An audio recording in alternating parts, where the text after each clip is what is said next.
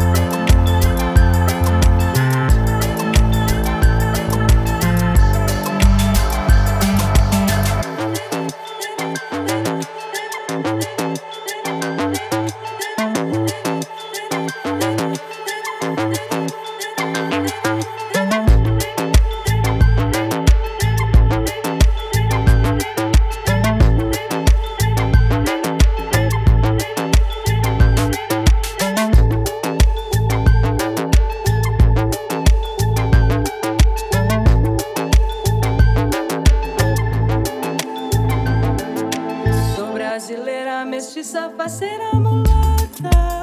Não tem ouro nem prata do samba que sangra do meu coração.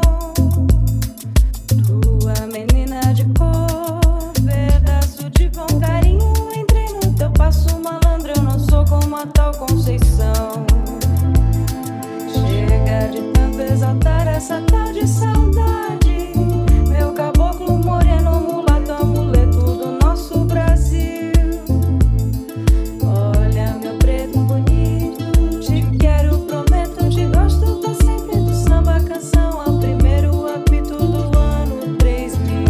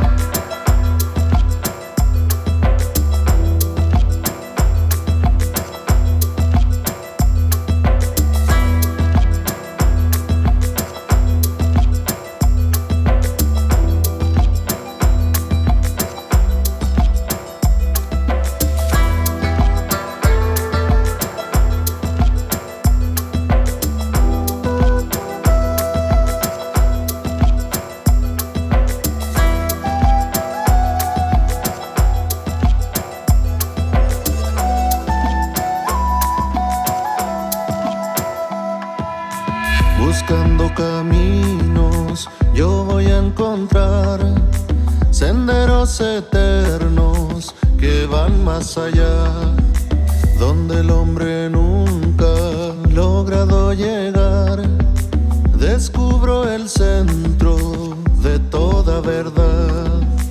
El cóndor pasivo se pone a mirar glaciares y riscos por donde habitar. Fuentes de la tierra, fuentes de la vida, eternos abuelos, dueños de la cima.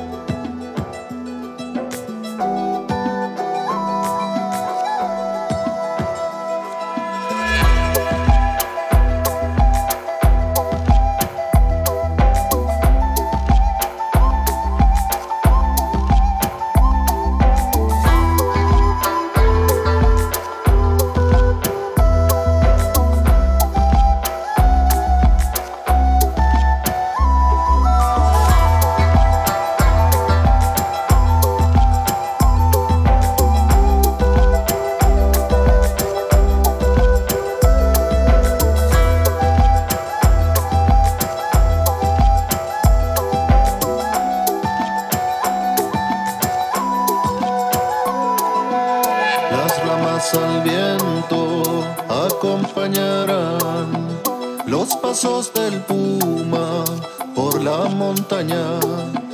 El peumo y el litre del suelo germinan y con su semilla retornan la vida. Que el hombre pequeño despierte en su sueño, de vuelta al origen, de vuelta a los leños.